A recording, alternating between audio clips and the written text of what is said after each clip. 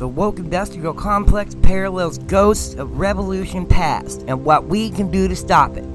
This is the New Resistance Podcast, Episode 7. Let's do this. I'm telling you that good citizens are going to turn into real concern and revolutionary citizens real soon. How do you feel about being complicit in perpetuating that? The greatest hoax ever perpetuated on the American people, and you're part of it. Now we're supposed to have unity. Let me tell you something. I'm part of the new resistance.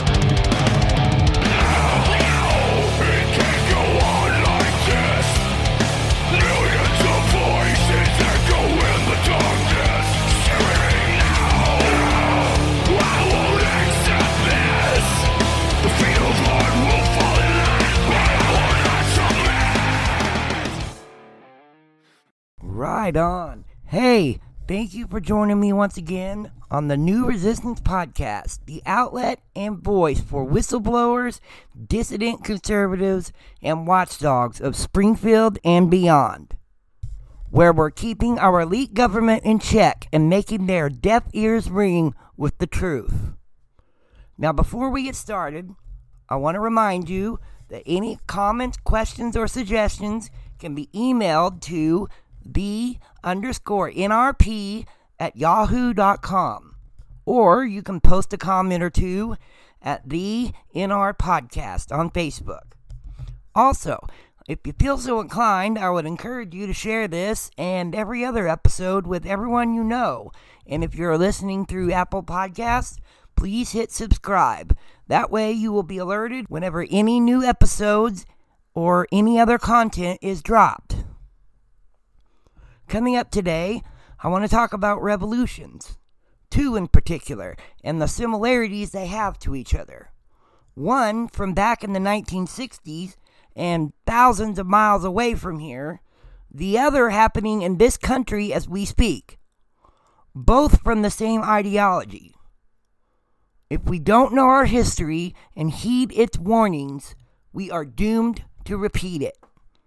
Right now, we are repeating it to an extent. Again, as I have many times before, I urge you not to just take my word for any of it, but do your own homework. First, have you heard about these emails of Fauci's that have been released? There's thousands of them by now. They're from last year when we were in the thick of the coronavirus, charging through the United States. They reveal that Fauci was lying out his ears to us last year about a whole host of things surrounding our response to the virus. Many of those things, Republicans and the right have been shouting from the rooftops about for over a year now, and have been labeled the old standard conspiracy theorist for it. Why didn't Trump fire this little troll is beyond me. We went through mentally and emotionally crippling lockdowns and mask mandates, etc., for no reason. The emails also lend more credibility to the lab leak theory, and that Fauci and others connected to him engaged in a cover-up of sorts, and kind of still are. They're covering up the fact that Fauci was the one who signed off on the grant money that ultimately wound up funding the very type of experiments, gain of function, that produced COVID-19 at the very lab for which it came, the Wuhan Institute of Virology. By the way, grant money equals our tax dollars. Remember that in the days and weeks ahead. I have a feeling there is a lot more information around this to come out. A lot already has that is just sickening and sinister. It just makes my freaking blood boil. And locally, this past week, at the Tuesday, June 1st Springfield City Council meeting, Michael Hasty and I went to speak in front of them about the crime problem in Springfield. Here is just some highlights. I'm here to address some comments that were made to the news leader regarding crime from Councilman Schilling, stating that loud cars are the epidemic that's plaguing our city. And recently, Chief Williams also stated in an interview with KY3 that he feels Springfield is safe for its size. 15.32 people out of every 1,000 will be a victim of a violent crime in Springfield. Chief Williams also acknowledged that we had a record number of homicides last year. And assaults are through the roof, 11.25 per 1,000 people, while the national average is about 2.5. Burglary in Springfield is almost 4 times the national average at 12.34 per 1,000 people, and the national average is 3.41. So I'm here tonight not asking for anything. I'm demanding action from public servants, which are you guys. I have 4 little kids, ages 3 to 9, and I worry about the city that I'm raising my children in. Almost every one of you so often speak to caring about Springfield. We hear it every election season, every public appearance. Yet every year the crime gets worse. We're always at the top of the most dangerous cities in Missouri, and amongst the top in the nation of our size. In 2020, we were above the national average in murder, rape, burglary, vehicle theft, and among many other categories as well. Your chances of becoming a victim of violent crime is 1 in 65. Property crime, 1 in 13. But we're safe. Police have gotten a crap reputation over the past year, but I don't believe that is the only reason, or the main reason, we have such an officer shortage and such a horrible crime rate. I believe we have an upper management problem. And in 2008, 74% of Springfield citizens said they felt safe. I'm going to go out on a limb and say that that number is a lot lower today. Since Mr. Williams has been in charge, that number has only dropped lower and lower. It's time for him to go. I'm not sure who for sure is in charge of that, but if they can't bring themselves to do it or refuse to do it, then I think they should go too. As you can see by the statistics, that Springfield is not near as safe of a city as our leaders would have you believe. We are above the national average on some very major crimes. People do not feel very safe. And we're focused on loud vehicles and seatbelt violations. That's pretty alarming if you ask me. Paul Williams has been in the top spot at the police department since 2010. Things are not improving under his leadership. And to be fair, there are other contributing factors to the decline of our city, but I'm not buying that the bad name cops have gotten, unfairly mind you, over the past year is the only or the biggest reason. This has been going on way before George Floyd died. Chief Williams has made a lot of excuses and has had very little, if any, effective solutions. I have a lot of respect for any police officer who has stepped out there to protect us, but it is just time for Mr. Williams to resign or to be replaced. I believe it is the city manager, Jason Gage, that is in charge of that. And like I said in my address to the council, if he can't bring himself to or refuses to do it, well then he should go too. And anybody else on up the line. Here in the next couple of episodes, I'll be discussing this issue in particular in more detail. So stay tuned for that. And then to start the week off with some laughs, because hey, who couldn't use a little bit more of them these days, right? I've put together a little montage of Glenn Beck and his co-host Stu talking about the walking, talking comedy show that is Andrew Cuomo. I need we need the Sicilian theme every time we talk about Cuomo. I mean, it's agonizing. That guy is it's a crime family. It is. It's a crime family. Yep. This time we talk about the Cuomos. You're confused. What are you doing asking me some questions here? You know the law. I want to close the school. I close the school. That's the way it works around here. That clip is endless. It's like 8 minutes long. Gosh. But the reporter is, but also explain the ridiculousness of his policy. And it's like, I told you that you just go to the orange zone. If you're in the orange zone, if you're just in the orange zone, then they can close the schools. But if they go over 3%, they go out of the orange zone. And then the red zone kicks in, and then the red zone, and then they can close the school. But they had their own levels. At which it's like incomprehensible what he's trying to say. Are you mocking me? Sorry. Are you making fun of my voice? Is that what's happening here? Because I don't think that's what's happening here. The voice, there is some combination between like ridiculous mobster and moron that he's combined there. And I can't put my finger on what exactly it is. Okay, I got it. Are you questioning me? That's kind of it. Let me tell you about the red zones. Andrew, are you here? It's almost exact. The school thing is interesting because weld everyone into their apartments, you can get it under 3%. Like that's right. Unfortunately, now they've let the kids out. Listen to me. All you gotta do is kill all the old people. You just take the sickos that you don't want because they're freeloaders, and then you stick them in with all the old people, and bada bing, it's done.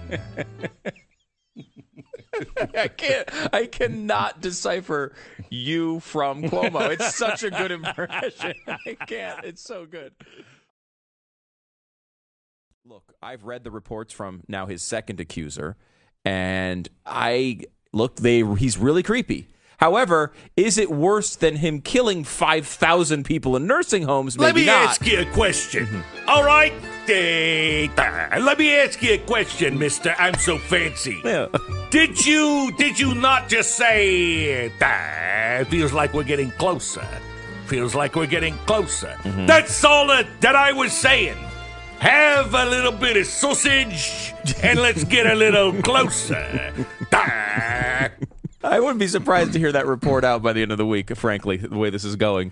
Look, all I'm saying is a lot of people don't know this about me, but I am a part-time carpenter.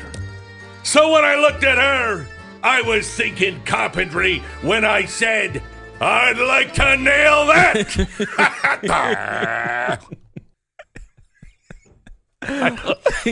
Most of this is in the New York Times report on the incident. Most of this is in there. She said Mr. Cuomo asked her about her feelings about age differences in relationships. Just a random topic that came up. That's all as the governor, I've got to ask these things. It hurts me deeply, and I feel bad. How old are you? How do you feel about a relationship with, say, somebody 64? Just pulling that number out of the air. By the way, she'll have the sausage. You know what I'm saying? So he said that Cuomo said to the 25-year-old, age doesn't.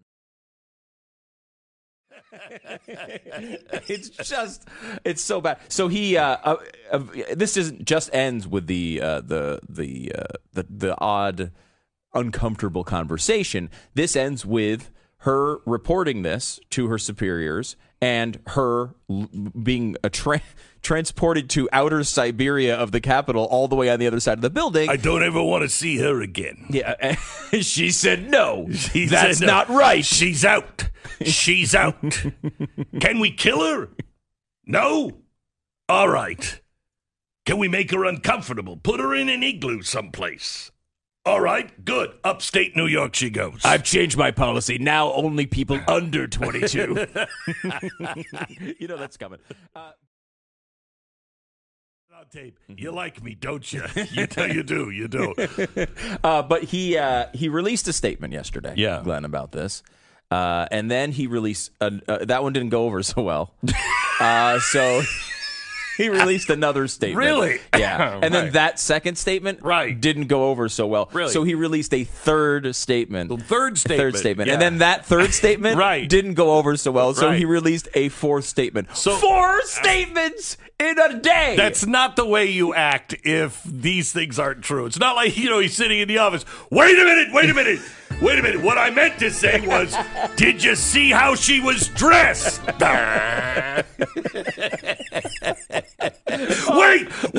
not that statement. What I meant to say was, she wanted it. You know what I'm saying? She wanted it.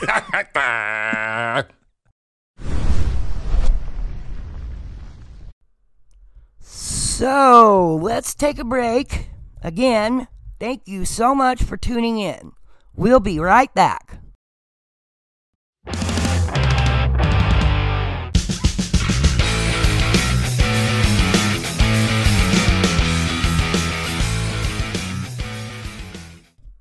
Hey guys, I want to take a few seconds here and tell you about an app called Anchor, the easiest way to make a podcast.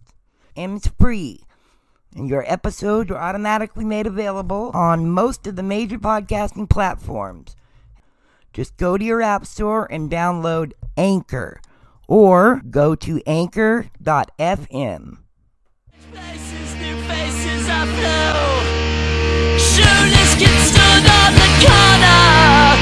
Their eyes, they were transfixed on you.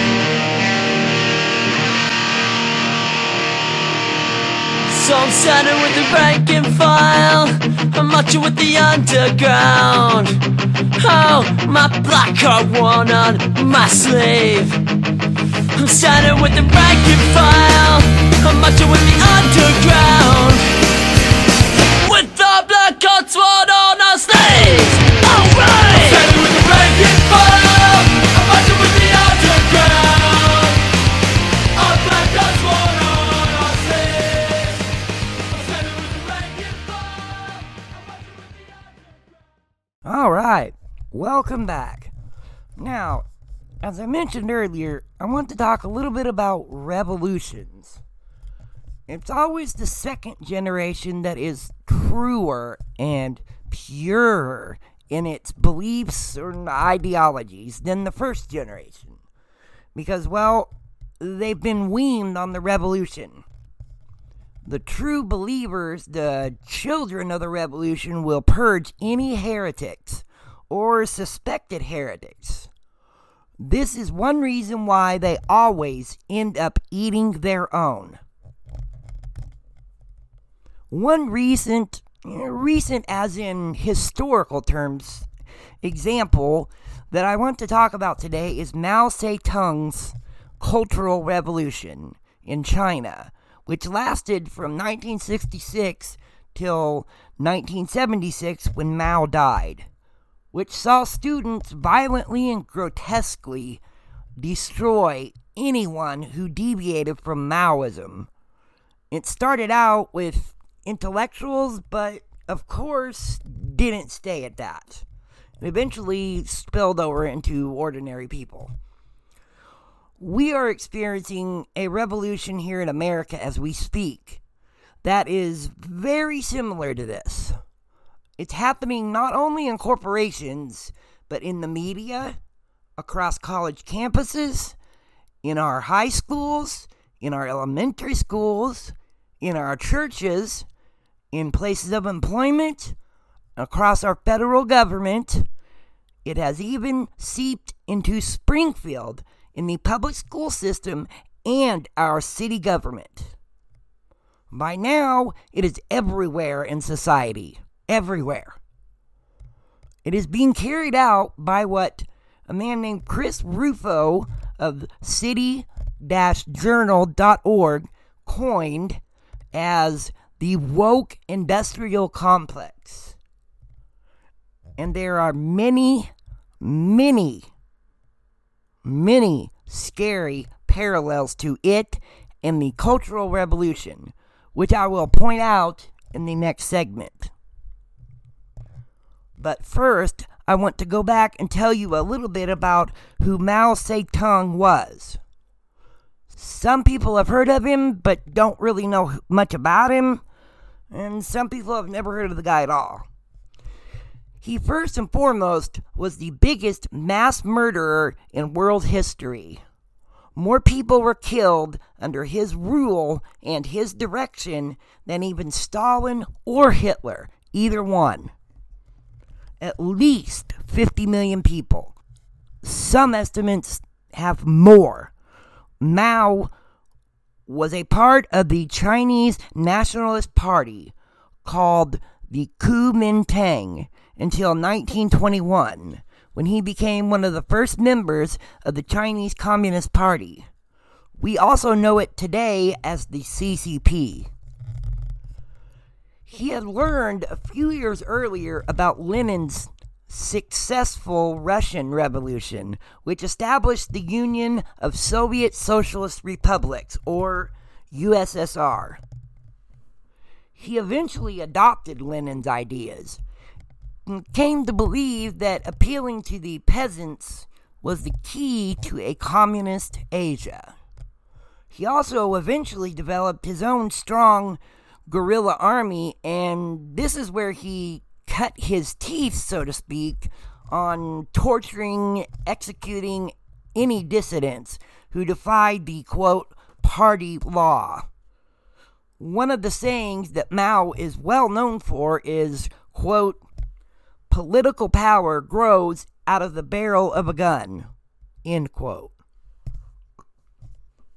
Skip forward to the year 1956.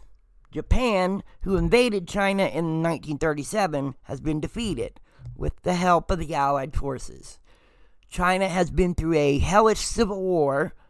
Mao, who became the leader and established the People's Republic of China in 1949, Mao announces something called the 100 Flowers Campaign, which was an opportunity that allowed and urged people to express their concerns with the Communist Party and about the, quote, reforms he and the CCP had put in place. They're not really what you would think of positive reforms. They didn't go over well with intellectuals in the cities. He also encouraged them to put forth their own solutions. He actually told the people of China this was based on a supposedly famous expression of his that said, quote, the policy of letting 100 flowers bloom and 100 schools of thought contend is designed to promote the flourishing of the arts and the progress of science, end quote.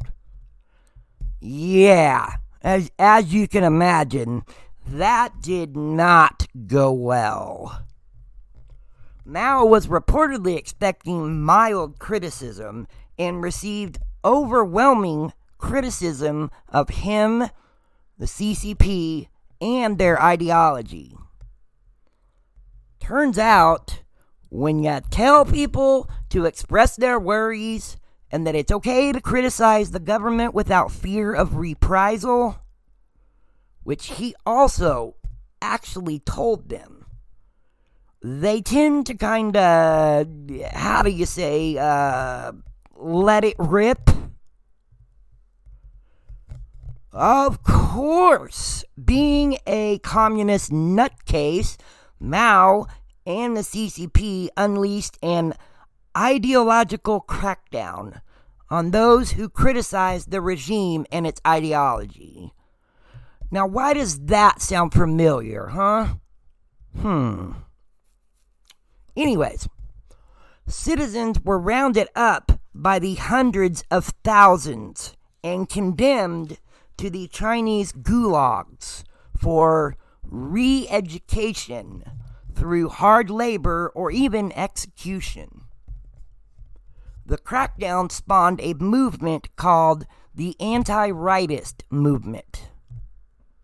It also served as a reminder to intellectuals and citizens in general to think twice, and then a few more times about criticizing Mao or the CCP ever again.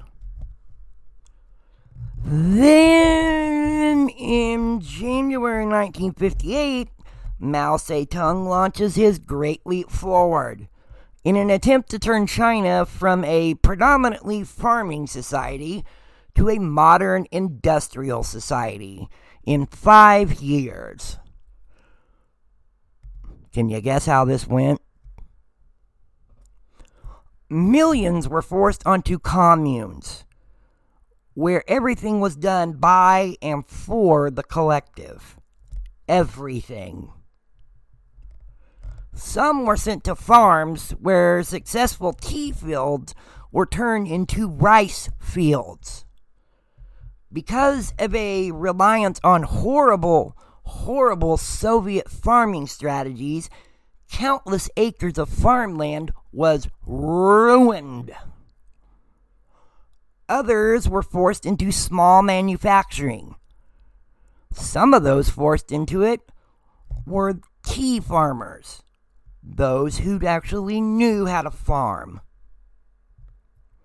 while also encouraged to become backyard smelters, supposedly to free China from the need to import steel and machinery.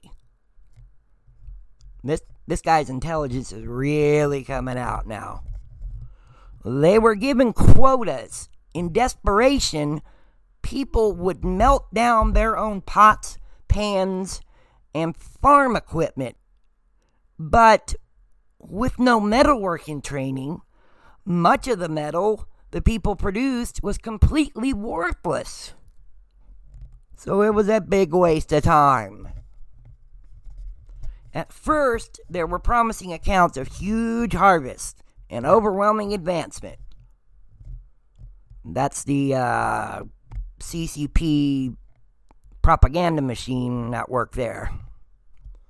But within a year, that would prove to be oh so false. The worst man-made famine in history set in. Between 1959 and 1967, an estimated 48 million people died, largely from starvation, but a few million of them died from other unnecessary reasons, including suicide. I believe I read there was 2 million or so that died from suicide alone. It was supposed to last for 5 years, the Great Leap Forward, but was called off after 3 disastrous years. Oh geez, I wonder why. In 1962, Mao was quietly pushed aside as leader of China and the CCP. However, believe it or not, his depravity, viciousness, and violence was not done yet. Now, while out of power, Mao's discontent and anger began to build and build. He believed the current communist leaders were taking both the country and the party that he had built in the wrong direction. That CCP leadership were leaning, like the Soviets were at the time, much too far in a revisionist direction, with an emphasis on expertise over purity. So at a gathering at the Yangtze River in May of 1966, 73-year-old Mao swam across the river as a way of showing his rivals that he was back. Apparently, he had swam across this river a couple of times before, 10 years before, and which was coincidentally right before the Great Leap Forward. So there were media reports wondering and worrying what was coming next when Mao showed up swimming across this same river. And boy, were they right. Also, his closest aides would hold rallies where thousands of young students and supporters would attend. Remember, it had only been a few short years since the Great Leap Forward disaster had ended, and he had been pushed out of power. But Mao calculated correctly, I might add, that the young wouldn't remember the terrible famine that was created as a result of his Great Leap Forward. He and his aides and the people around him did such a good job in the propaganda department that these young people essentially didn't care that tens of millions of Chinese had died of starvation and suicide, etc. Because of this guy's policies. 40-something million people had thus died 10 years before. Though not officially launched till August, the Cultural Revolution commenced in spirit on May 16th, 1966, when Mao published a letter indicting a number of party leaders, and later that month endorsed a big poster that a professor by the name of Ni Yuanzi put up at Peking University, attacking the college president and others at the college as bourgeoisie reactionaries. It was a classic autocratic power grab. Mao created a crisis that, of course, only he could solve, that only he could bring China through. Seems like we might have a president who might kind of sound like he's trying to do that. I don't know. He told followers that the bourgeoisie elements were aiming to restore capitalism in China. He declared that they must be removed from society. He urged the population to rid itself of the, quote, four olds: old customs, old manners, old shrines, and old beliefs. He called on the youth of China to purge impure elements and revive the revolutionary spirit that had won the Civil War 20 years prior. Young men and women, high school and college aged, 14 to 21 or older, formed mobs called Red Guards. They would go from town to town, completely laying waste to everything and anyone associated with the four olds. Those with no real place or ties to society also joined in. Any prominent person, leader, teacher, doctor, artist or writer, party official, fathers, the elderly were targeted. They were dragged out and targeted. The number one enemy being the intellectuals. They were unimaginably brutal. Professors were dressed in grotesque clothing and dunce caps, their faces smeared with ink. They were forced to get down on all fours and bark like dogs. Some were even beaten to death, even eaten. That's right, they were eaten. All for the promulgation of Maoism. Mao was eventually elevated once again to power. Once back in charge, he closed all schools. Young intellectuals in the cities were sent countryside for re-education or hard labor. Citizens were also forced to carry with them everywhere their copy of The Little Red Book, which was a book full of Mao's quotes and sayings that was printed in the early stages of the revolution to boost his enormous cult of personality. It is still enormous today. government virtually shut down whole regions and traditional activities. Sound familiar? Chaos reigned in China. Still sound familiar? Any, quote, oppressed, deviant, or minority was elevated. And no, I'm not saying every minority or person with a different color of skin than I is a deviant. Before you tattletales even start with it. The Cultural Revolution destroyed the education system, leveled cities, tore down ancient shrines and statues, tortured, imprisoned, and executed anyone associated with the old China. With those 4 olds, anybody caught with eyeglasses on were arrested. It showed they were tied to the past, that they could read. Industry, transportation, as I said, education, entertainment, art, language, writing were all just decimated. There were millions killed, and many millions suffered imprisonment, the seizure of property, torture, or general humiliation. The tormented and violent legacy resonated in China for decades.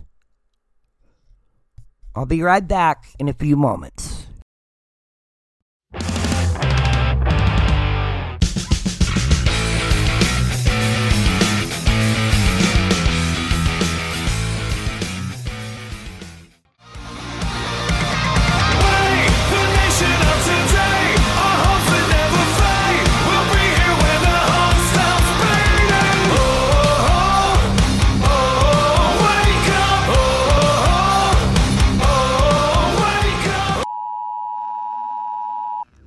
Interrupt your telecast with an emergency address from President Harris of the United Global Alliance. In a few minutes, the state will have justice. Let this stand as a warning to every man, woman, and child.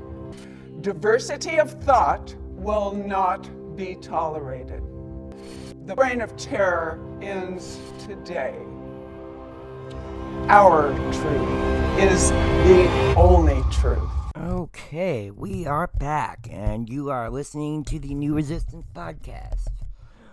By the way, could you just imagine something like that happening, coming out over every radio, phone, TV, computer someday? That would just be eerie. If we don't come together and stop this woke revolution on top of the Great Reset happening, it just opens the door for things similar to this to happen. Anyways, back at hand. Back to the point at hand. Oh, if you have any comments, questions, or suggestions about the show or any of the content I present, or any topic you'd like to hear about, just go ahead and email the_NRP@yahoo.com or leave a post on the NR Podcast at Facebook. Okay. A man named James Baldwin once wrote, quote, "Nobody is more dangerous than he who imagines himself pure at heart, for his purity by definition is unassailable." End quote. This has been confirmed over and over throughout history. However, the Cultural Revolution in China is perhaps the starkest example of just how incredibly dangerous the pure in heart can be. In an article from Quillette.com, the writer James David Banker talks about how the brutality of the young mobs, the Red Guards, was accelerated by working groups of ideologues who were sent into the schools. Schools became centers of activism rather than learning, much like our school systems are being turned into today, right? Even here in Springfield. Listen to this. Students were encouraged to expose their own teachers, officials, and even their parents. The accused, what sounds eerily familiar here, were humiliated in daily struggle sessions in which they were interrogated and confessions were demanded of them. Anti-racism training sessions, be less white training sessions. Sound familiar? The viciousness of these sessions rapidly intensified in horrific ways. In one case, a biology professor was forced by the students running the session to stare at the sun with wide open eyes. If he blinked or looked away, they beat him. Some teachers were also beat to death with sticks and belt buckles. He then says this about the use of public education to revolutionize students. It's actually a really clever, smart tactic, if this is what you're going to do. Quote, Mao's decision to use China's youth as his vanguard was, by fortune or foresight, instrumental to the revolution's initial success. The young may be pure in heart, but they're also high on emotion and short on life experience. Simply put, they are natural Philistines. Still in their identity-forming years, China's young had few barriers to a complete identification with the Red Guards. Conformity and intolerance of dissent followed naturally. End quote. When the students weren't at rallies or struggle sessions, they spent endless hours studying Mao's Little Red Book, which was a book of Mao's quotes and sayings that eventually every Chinese citizen was required to have. Millions of copies were printed somewhere in the time between 1962 and 1966 in order to bolster his cult of personality, as I said before. With undeveloped mental immunity, young men and women's minds were and are still, obviously, fertile grounds for Mao's Manichaeism, which is a religion and school of thought that reduces society to nothing but a simple dichotomy. You know, light, dark, good and evil, right and wrong, radical and reactionary. The saying, "there is no middle way," became quite popular at the time.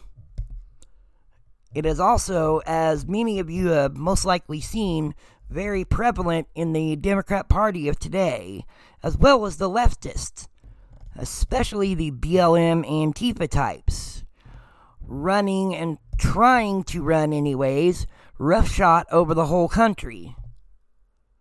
This saying, this slogan, is also quite obviously pretty popular within the Biden administration as well.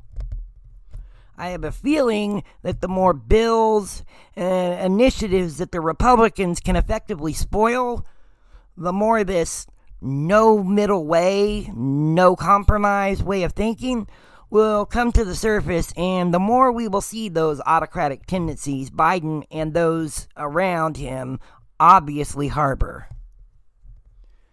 Anyways, back on track here.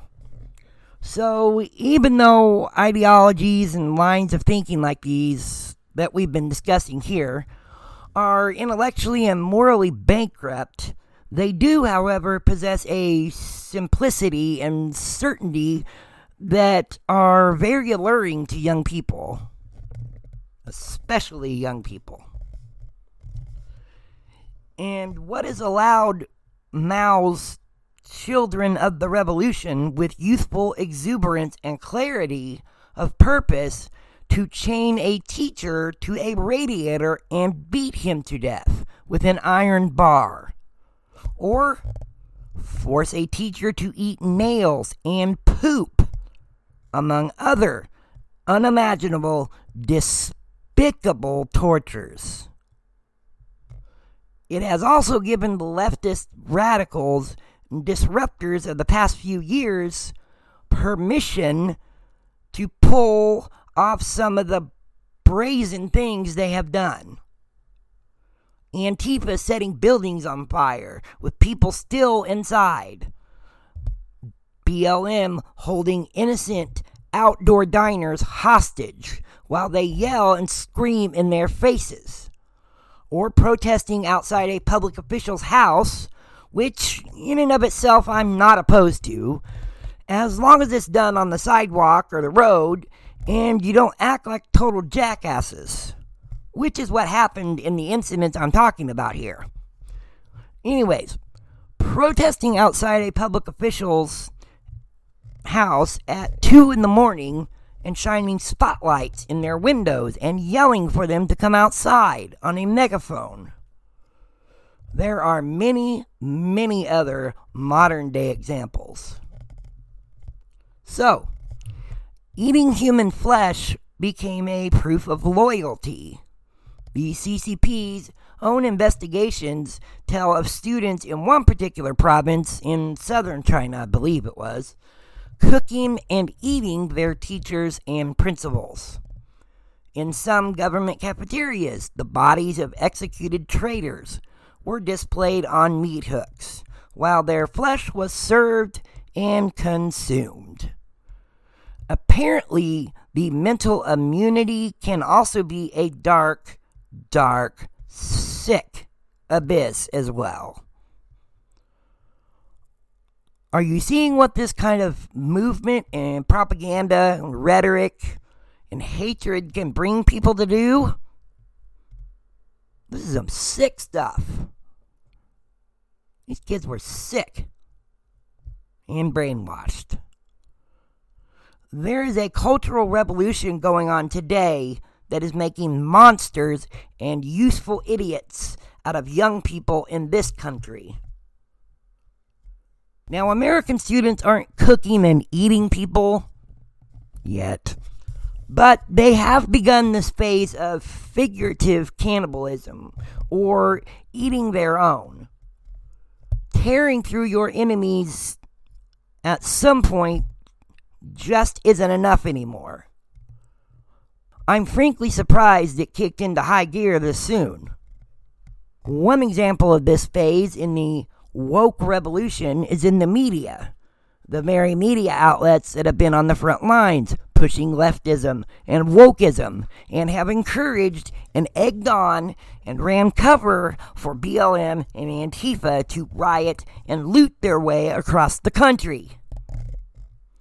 The first one that comes to mind with the media is the Tom Cotton op-ed New York Times fit throwing. Remember this? The old guard still had, although very small, somewhat of a residual sense that there should be, amongst their opinion pages, a certain amount of diversity of thought being shown. So they invited Senator Tom Cotton to write a piece about calling National Guard troops to put down the rioting and looting that raged all across the country's major cities at the time. Oh boy, did that ever stir up a firestorm of a fit, if you remember. The young know-it-all staffers who were indoctrinated to believe that mere words and thoughts that do not line up 100% with theirs will forever hurt and scare them. If you could see my eyes, I am got the biggest eye roll going on. They argued that by urging Trump to use the National Guard to quiet things down, which had been used by other presidents and governors before many times, Mr. Cotton had staged some sort of rebellion of sorts. I'm not sure how that is, but anyways. That, I guess, would supposedly cause them and other fit throwers irreparable harm. Some even made the just ludicrous claim that the op-ed was fascist.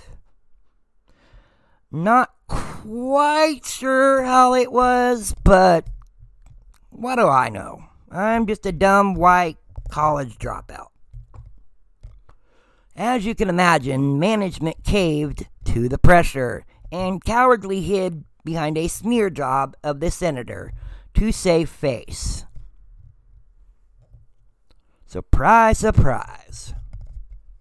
There are many, many others within the media world. However, the woke industrial complex actually got one of their first well-known scalps on a college campus. This didn't technically start with the Cotton piece. It has since infected college and K through 12 schools, newsrooms, churches, corporate boardrooms, Hollywood, government agencies, you name it. Their very first big one was actually back in 2017 at Evergreen State College with a man named Brett Weinstein. The college had, for a while, had this day of absence where students and faculty of color it was basically a skip day, is what it was. Everyone remembers skip day as a senior in high school? I remember what I did. Not to be repeated. Anyways, in 2017, they decided it was white students who would be leaving. Weinstein sent the faculty an email stating he was uncomfortable with one group more or less forcing another group to leave. That it was a, quote, show of force and an act of oppression in and of itself, end quote. Oh, the leftists didn't like that. Protests and violence spread through the college. They were calling for his job, etc. He got into altercations with protesters when defending himself. I believe he was on Tucker Carlson's show when that happened, and they showed footage of that. Eventually, he and his wife ended up resigning. The kicker is that Weinstein was and still is today as leftist and progressive as you could be. He was incredibly sympathetic to their cause. He was part of Occupy Wall Street. But that wasn't good enough to save him. It never is. In closing, America's little Maoist fit throwers, good little Marxists they are, while also terrorizing and canceling anyone not of their ideology, old ideas, tearing down our statues, old culture, and destroying the rest of their four olds, are dethroning their mentors, those that came before them, is itself a symbolic cannibalism. Even so, most of those old guard still will not renounce their leftism or wokeism. Instead, they make absolute fools of themselves. Let's be completely honest. There are many of this caliber of fool on the right as well. They humiliate themselves by apologizing for their supposed sins of ideological impurities, or for being born with the skin color of the oppressors, or for saying things that everyone else in their right freaking minds knows is not controversial. Forever marinating in the hope they will someday be welcomed back or will be accepted back into the good graces of the left, when that will never happen, permanently at least. You see, folks, apologizing to the woke is seen as weakness, not virtuous. There is no forgiveness in woke culture. None. Let's take a break. I'll be back in a couple minutes. You're listening to the New Resistance Podcast.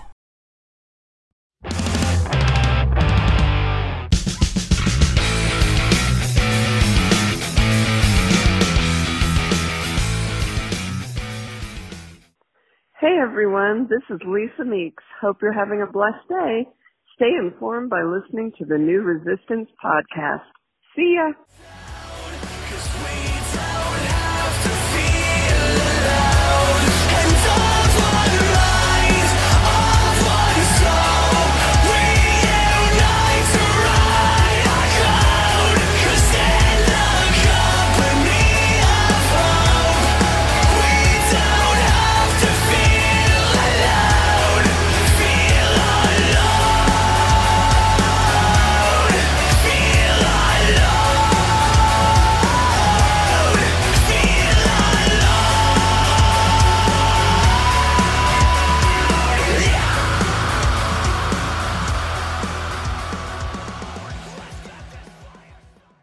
Hey guys, I wanted to take a few minutes here and tell you about what's coming up on the show, and tell you about a few local groups that are really engaging in the good fight.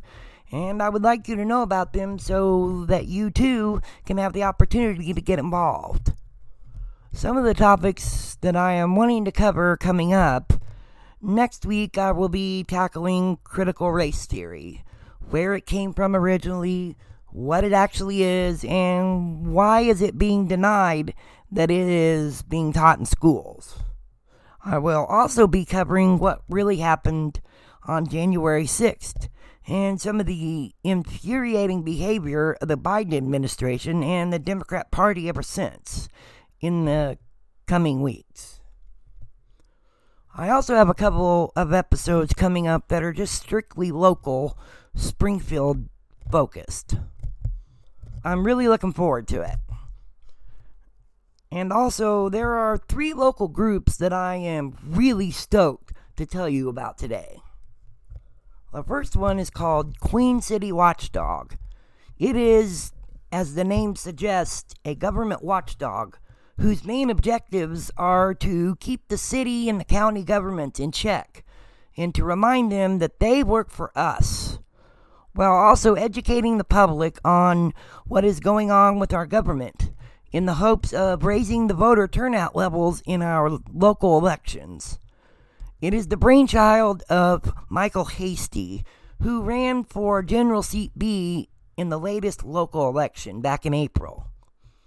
You can find out more about Queen City Watchdog on Facebook at The Queen City Watchdog and at their website www.queencitywatchdog.com. And the second group is called Lemons to Lemonade.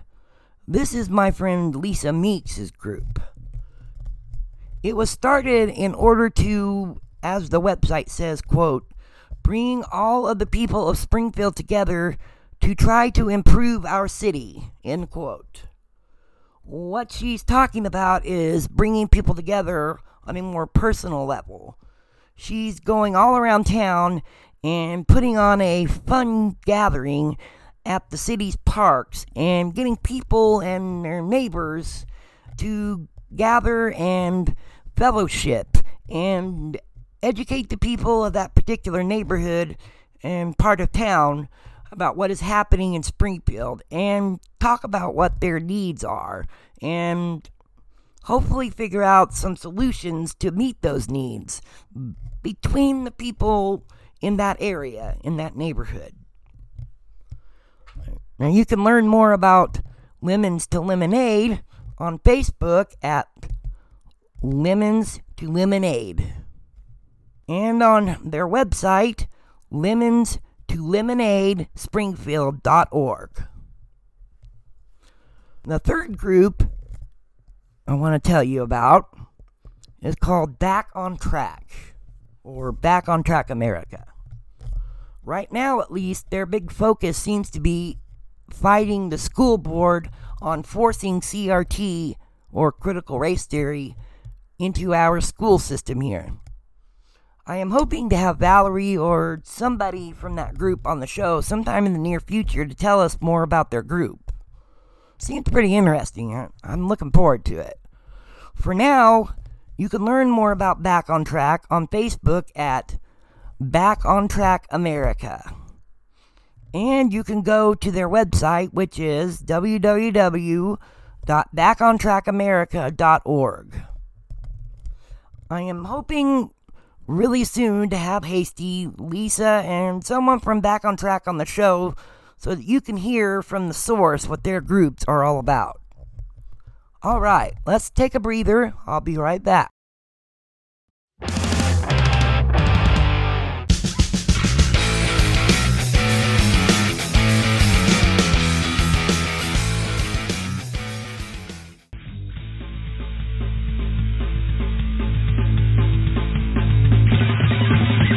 Hey, it's Michael Hasty, and you're listening to the New Resistance Podcast. Thank you, and tune in again. See ya!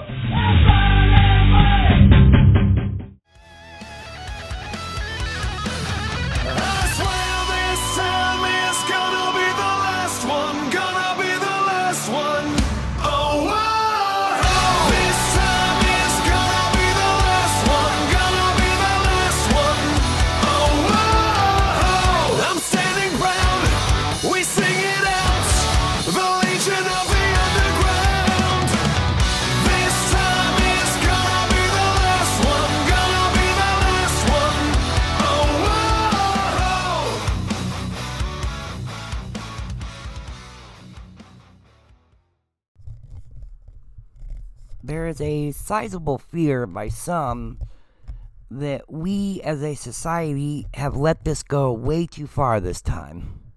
The no middle ground woke virus has penetrated every aspect of our society and almost every institution in this country. The last standing was perceived to be the United States military. And sadly, over the past 6 months, it has become very apparent that every branch of the military in the Pentagon has been sucked in and is being destroyed from within. I don't think I even need to tell you how heartbreaking that is to watch, as our armed forces and intelligence community has been reduced to animated ads speaking about attributes that have nothing to do with the role of the military or the CIA, etc. It's dangerous. It's going to get people killed. That's what it's going to do. This isn't about free speech, unity, George Floyd, systemic racism, diversity and inclusion, equity, or any other person thing they try to beat us over the head with. This is about a breakdown in basic logic of our civilization. It is continuing to further jeopardize our ability to continue to function as a free society, as a free people, as a free America.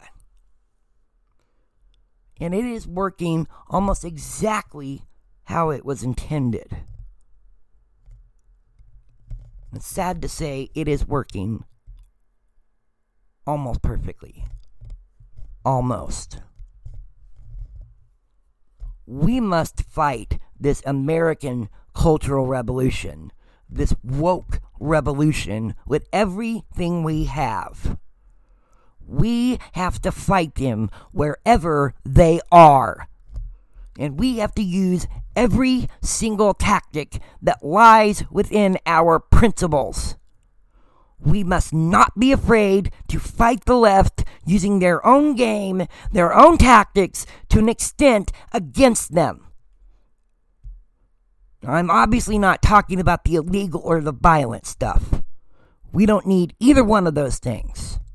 They hold nothing back to destroy this country and destroy us. Why on God's green earth should we hold anything back to save it? And us. And our families. And let's stop pretending that we all want the same thing, we just disagree on how to get there stuff is at all true. That is a lie.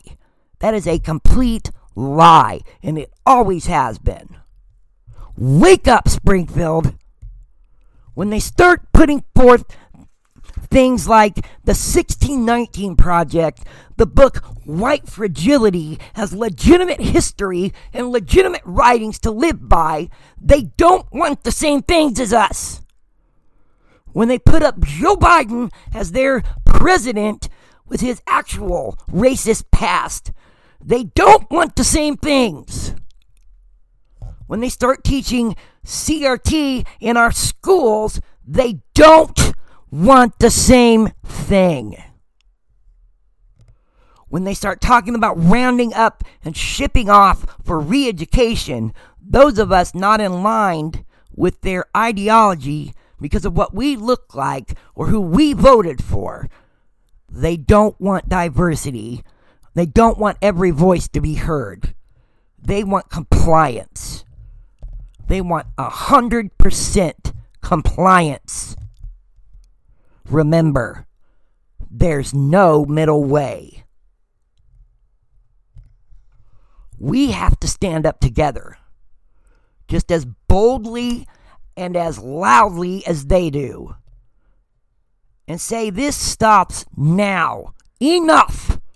We are good, caring people. You do not get to run all over us anymore. Not for a second longer. We have to have courage, boldness, bravery, strength, and perseverance. This is not going to be a short one. The leftists are dug in deep. That means we also have to dig in our heels and stand our ground. That can only be accomplished by standing together. Even if it is sometimes with someone who we may not agree 100% with. But, to close this episode, I will tell you that the woke revolution is hurting all kinds of people, all up and down the spectrum. Remember, they are eating their own now. And not all of their targets are content with becoming professional apologizers. They are being left out on their own. That's something we on the right, especially we conservatives, know a little something about, being disliked by both the other party and our own party at the same time. Just think about that. I'm not saying we have to open our arms to just anybody and everybody, just because they've been canceled. I'm not saying that at all. I'm just asking you to open your mind beyond your own ideology. I am so thankful you are here as a member of this audience. Don't forget to go check out the show's Facebook page at The NR Podcast and leave a post or comment. Let me know what you think of the show thus far, good or bad. All feedback is useful. As a reminder, check out all of the past episodes on anchor.fm/pxpx. And if you're on Apple Podcasts, I strongly encourage you to hit subscribe so that you can automatically be alerted when a new episode is released. Also, if you're so inclined, leave a review or rating. Maybe a 5-star rating. Until next time, Springfield, my name is Seth, and this is the New Resistance Podcast. See ya!